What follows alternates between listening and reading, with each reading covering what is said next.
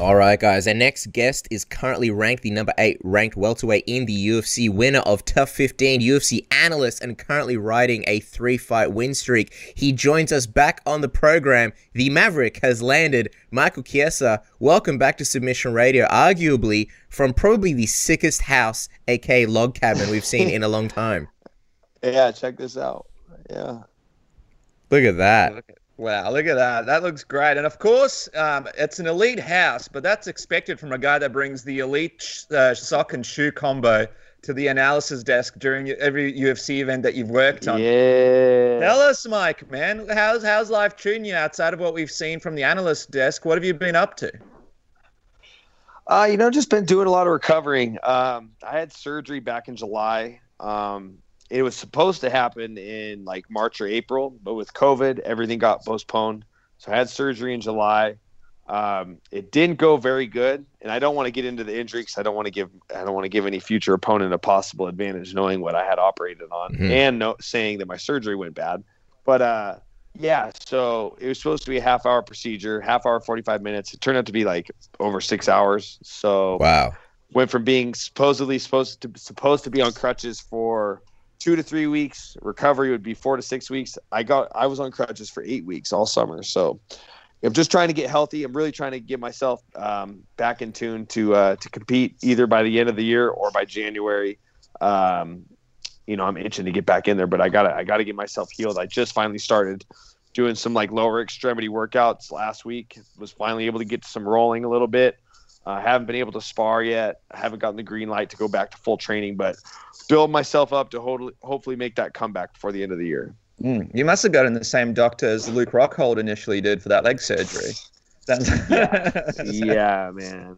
That was rough. And it almost falls in that same realm of how bad it went. It was just like, wow. There was worries that I would have to get another operation. You know what I mean? So it was very scary. It was a tough deal. The UFC was really, really pissed. Heather Linden, the PT at the UFC Performance Institute, she was fuming. She's probably still really pissed off about it. So, hopefully, I'm hoping. I'm taking my fiance on vacation next week. This week we're going to Mexico. Kind of like I promised her a vacation before I started a camp. And we wanted to we never really got to do a good celebration after I proposed back in February. So we're going to go out and fish in Loreto, Mexico. I'm going to drink some cervezas. I'm going to catch me some fish. It's going to be tight. Yeah, man. It sounds like a great time. I just want to go back a little bit, though, because I remember jumping on your Instagram and you put out that really great statement about basically explaining how you kind of wanted to wait until all the gyms are open and you want to be at your best when you return. Sort of talking about how some people can sort of make do in the current situation with COVID, and you were looking at solutions to try and figure that out. And I'm guessing that was probably just around the time that you had this shoddy surgery. So I'm just wondering, initially, before everything went bad with the surgery, what was your sort of plan and sort of timeline in making this return? And sort of who was the guy that you were looking at and you were hoping to return against before all this stuff went sort of sideways? Well, at that time, I was looking at Burns. I wanted Colby, and then, Burns and I were kind of – I feel like him and I have always kind of been on this collision course. Even when he was at lightweight, it's just like styles make fights, and him and me fighting is just – that's guaranteed fireworks. I mean, he's shown it. I have no problem admitting my deficits. I can fight in any type of fight, whether it's stand up or on the ground. But on paper, he's got an advantage of me in the striking. He knocked out Damian Maia. He's got an advantage on me in the grappling. He's a multiple time world champion black belt in jiu-jitsu. But I have my wrestling, and I feel like I could negate some of his jiu-jitsu skills with the way that I approach my MMA grappling. So that's why I kind of have my sets on. But that I made that post before I had the surgery, because there was a point in time where I was like thinking maybe I'm not going to have the surgery. My leg was feeling pretty good, but that's probably because I wasn't really training. You know what I mean? The gyms, I live in Washington State, and, we were locked down for a really long time. I think we were locked down for like 8 weeks or something. And then even after the lockdown ended, all the strength conditioning gyms were closed. I was able to get in and get some lifting at one gym, but I can't name the gym because I don't want them to get in trouble. But they still didn't have all the equipment I needed. You know, I couldn't train my jiu-jitsu, and that was when, at this time when I made that post, the Burns fight wasn't offered, but it was actually becoming a possibility. And I was like, as dude, in you versus Burns at the time. Yeah, and I was like, dude, I want this fight really, really bad, but I would really be shooting myself in both feet if I take a fight with a guy who's arguably one of the best grapplers in the UFC, and I can't even train jiu-jitsu. Like, that would be like, what are you doing? You know what I mean? And a lot of my training partners, they're from Seattle and from like the west side of Washington. A lot of them went back home during COVID because nobody could train. So it was like, you know, I was just at this point where it was like, I made that post like, guys, I don't know when I'm coming back. And that had nothing to do with the surgery. That was just like the current state of where I was at. Now, once the PI opened back up, I was in pretty decent shape when I showed up down there, and they looked at my leg and we started doing some tests and stuff. And we're like, you know, the doctor had pretty much guaranteed, like, dude, this is so minor. It's going to be like 4 to 6 weeks recovery. You know, you'll be on crutches for 2 weeks, maybe 3 at the most. In and out, and you'll be back hitting the ground running. And I'm like, well, then let's just do it. You know what I mean? Like, instead of prolonging a problem and maybe making it worse, because each camp it was getting worse and worse, and it gets worse. You know, it just wasn't getting better. But I was like, well, I'm in good shape and I feel pretty good, you know. But I wasn't really. I was trying to piece my training together as much as I could, and they're like, dude, why don't we just get the surgery done, and by the time you're done and back, everything will be open back up and you can get into a camp. And then it's like, well, then this happened. So in a sense, I regret it, you know, because it was a bad surgery, and I don't really know how successful it was until I get back to training. So you know, we'll see. I'm just, like I said, I'm just now starting to slowly build my leg up a little bit. My strength coach here at home, we're going to have a little online consultation with Bo Sandoval at the PI, start talking about how we're going to go about my strength conditioning with my leg still being a little bit compromised. We're trying to put the pieces together to get me into a fight by December or January. So, you know, it was a really trying time around here during COVID. It just really, you know, and it's the same for everybody, but it really punched the wind out of my sails, and you know, it was tough. Man, it sounds like you made the right decision, and that Mexico trip can't come soon enough. Definitely sounds like you need it and deserve it for yourself and the family. But just on Burns, it'll be interesting to see if you guys do, you know, end up having that fight somewhere down the line. I'm curious whether you think, you know, it'll be him as a champion, or, you know, how do you think he does against Masvidal? How do you think he does against Usman? Because it looks like that fight is coming up, I think, around December. It'd be interesting to see if you end up on the same card as him. Oh, now see, and that was kind of the goal, and it's like you always want to get on, especially when you're ranked. You want to get on the same card as when the guys and the champions of your weight class, the champion of your weight class when he's fighting. That's the card you want to get on, because as we know in the MMA world, crazy shit happens all the time, and some of these guys get their shot at the greatest opportunity in the world to fight for a world title on you know, somebody getting pulled from a fight, or like, especially in December, what if somebody gets a positive COVID test? You know what I mean? What if Usman falls out and they're going to bump the highest ranked guy? That's usually how it goes. Whoever the highest ranked guy is on the card, that's who they bump up. And you know, who knows? So, but like I said, I can't rush it. It's still a good distance of time away. I think it's like 11 weeks out from now, but I'm still not back to full sparring. So, you know, and I told my manager, like, I'm not booking a fight until I'm cleared. And if that means I missed an opportunity on some good matchups, so be it. I got to make sure that I'm 100%. You know what I mean? I don't have the mental capacity to book a fight if I can't train at 100%. I don't have the mental capacity to book a fight 11 weeks out and hopefully be ready by the time I start an 8-week camp. That's just, I would lose my freaking marbles. And you know, everything can't be perfect, but the question when it comes to Burns and Usman, you're going to bring out the analyst in me. There's a reason why. Look, if you're training at a powerhouse camp like Sanford MMA, you know, you're going to run into the problem where Usman, Burns, Luque, you got multiple guys in the same weight class that are ranked, training together. you're going to run into that problem. We saw it back in the day with AKA Fitch, Koscheck, and Swick.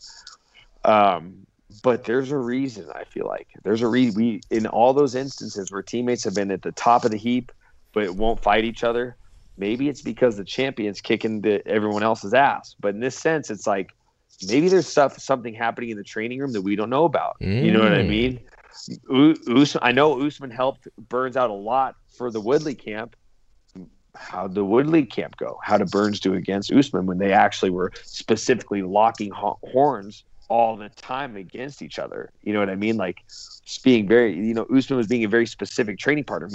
What happened in those training sessions? Was there a mutual agreement between them? Like, hey, if you beat Woodley, you're probably going to be number one contender. Like, did they talk about this? There's a lot of things that we don't know about in regards to this matchup, but there's a reason why Burns asked for it. And I'm curious to know what it is. Was it a mutual agreement, or was maybe Burns, he's getting the better of him in training? Who knows? I think the truth will come out on December 12th. Yeah, obviously the management situation helps as well with Ali managing a lot of these guys and a lot of these guys sort of fighting each other. Let me ask you though, man, because this weekend Colby Covington does take on Tyron Woodley, and I know a part of you, you mentioned it before, a part of you kind of would wish that you were in that main event against Colby Covington this coming weekend because it would be such a fun fight. But that's the fight I want more than any is the Colby fight. For now, you're going to be putting on your analyst hat and looking at it from that perspective. I'm just curious, what do you think? There it is there. Curious, what do you think we're going to see from this fight that's been coming for a really, really long time? Do you believe Colby Covington gets it done, or does Tyron Woodley bring back the Woodley of old and get this W? All right, you got me fired up. So I'm going to talk with my hands a lot here. So I got to get my phone. Bring out up. the Italian in Here we go. Okay, when it comes to a Colby Covington fight, well, let me rewind. Let's talk about Tyron Woodley first. Arguably the best welterweight of all time. I wouldn't put him ahead of GSP, but you could argue that Tyron is one of the best welterweight champions of all time. Amazing win streak. That Darren Till fight, he showed he can beat these young contenders. But then he ran into Kamaru Usman, and Kamaru Usman, he out-wrestled him, he out-grappled him. And, that's when you're a guy in the position as Tyron Woodley and you're knocking people out, you don't really have to train your grappling as much. But enter Colby Covington. In order to beat Colby Covington, and this is from my standpoint, this is my opinion. People might disagree, but, I look at this not only as an analyst, but also as a competitor, because I envision myself fighting him a lot. In order to beat Colby Covington, you have to push yourself through a really, really, really hard training camp. A really hard training camp. This is a guy that, so my high school wrestling coach, his brother was one of Colby's wrestling coaches at Oregon State. Mm-hmm. So I've known about Colby before he ever got into fighting, because Kevin would tell me, like, we got this Colby Covington kid back at Oregon State, and he's like got a third lung. He's just got natural cardio. Like, this kid does not get tired. And he used to win a lot of wrestling matches off of just being, he's a good technician, but he was just always a step ahead in the cardio department. Fast forward to now, that is applied to all of his fights. He sets a ridiculous pace, and he can hold it from bell to bell. In order to beat Colby Covington, you have to have a very, very hard training camp. You have to have the type of training camp where 5-minute rounds of just strictly getting up off the fence, getting up off the bottom. Like, it's like you really have to put yourself through the meat grinder.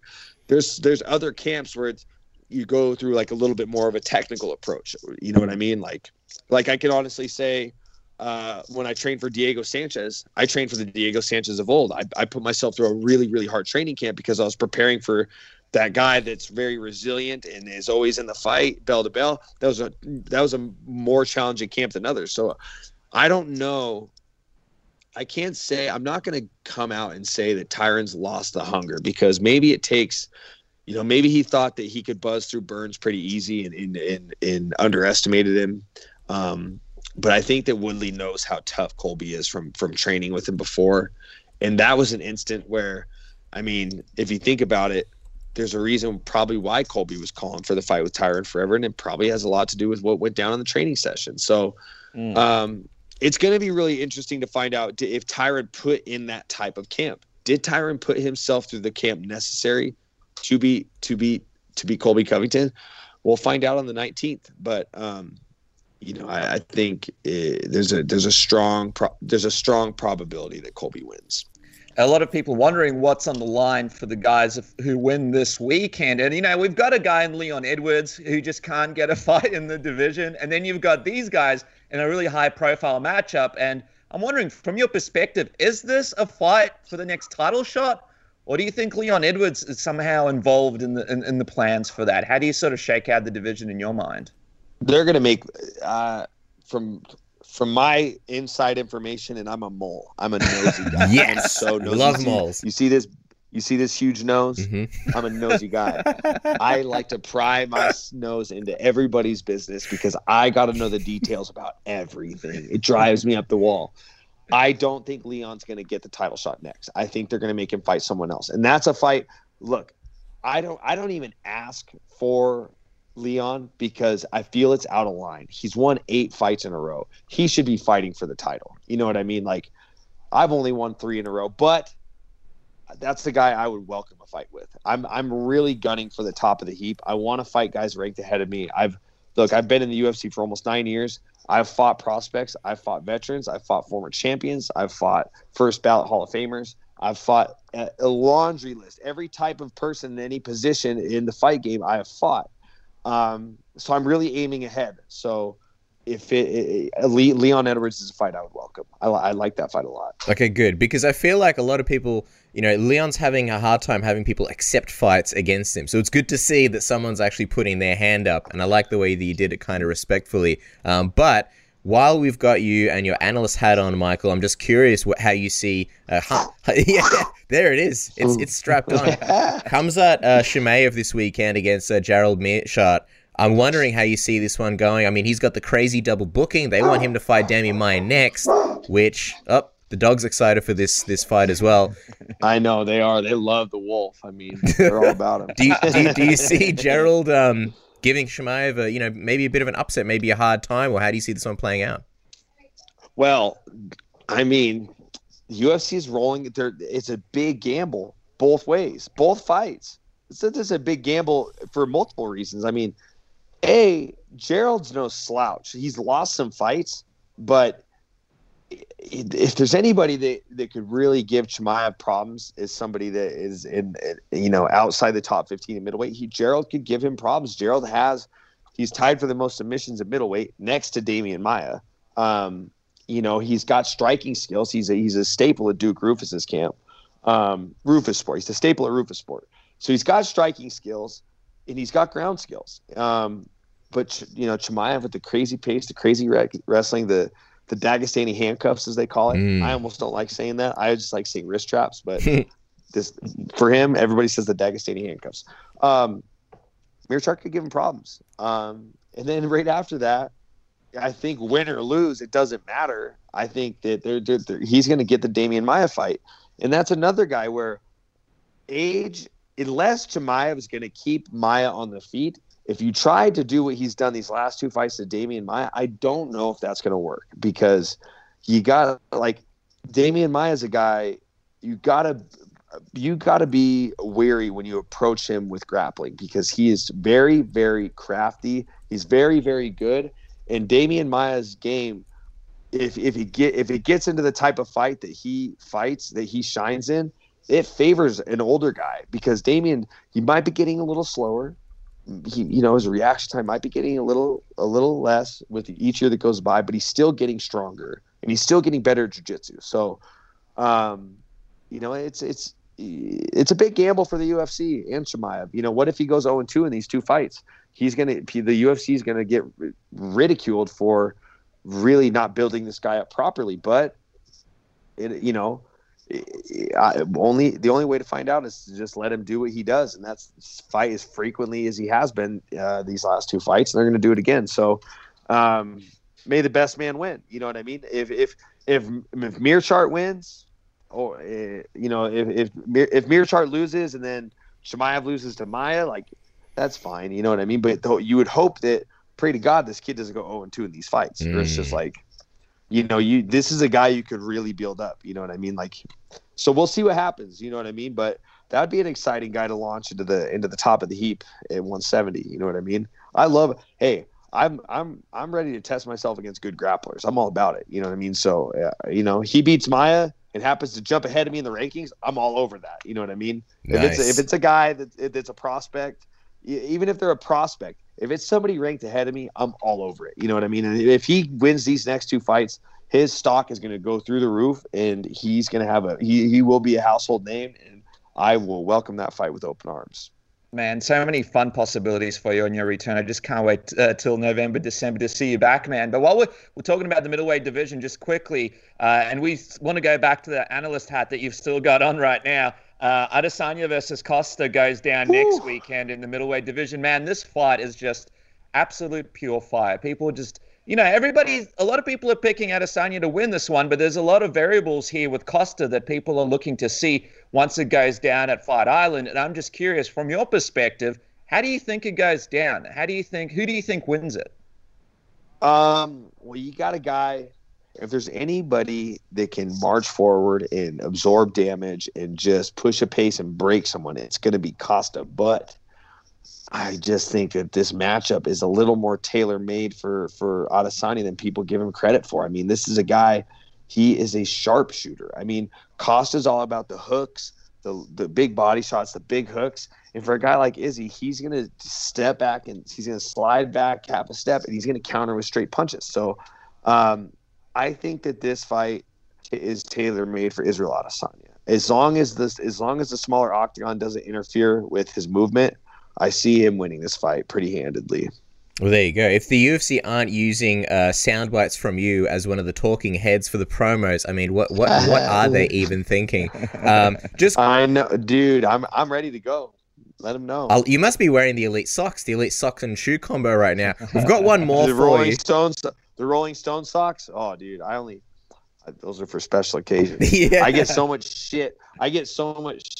from my manager. He hates the loud shoe sock combo. And I'm like, dude, I got to make some waves. You know what I'm saying? Everybody, if you're working the desk regularly, everybody can speak well. You got to do something to say yourself out from the rest. Come on, Danny. Michael's thinking outside the box, and Submission Radio approved. Yeah. We've got one more for you, and then we'll get out of your hair, Michael, because I know you've been doing a ton of interviews today already. Maybe the toughest one yet, and that is Khabib versus Justin Gaethje. I'm just curious how you see this one going. Another really, really anticipated fight, for the lightweight belt.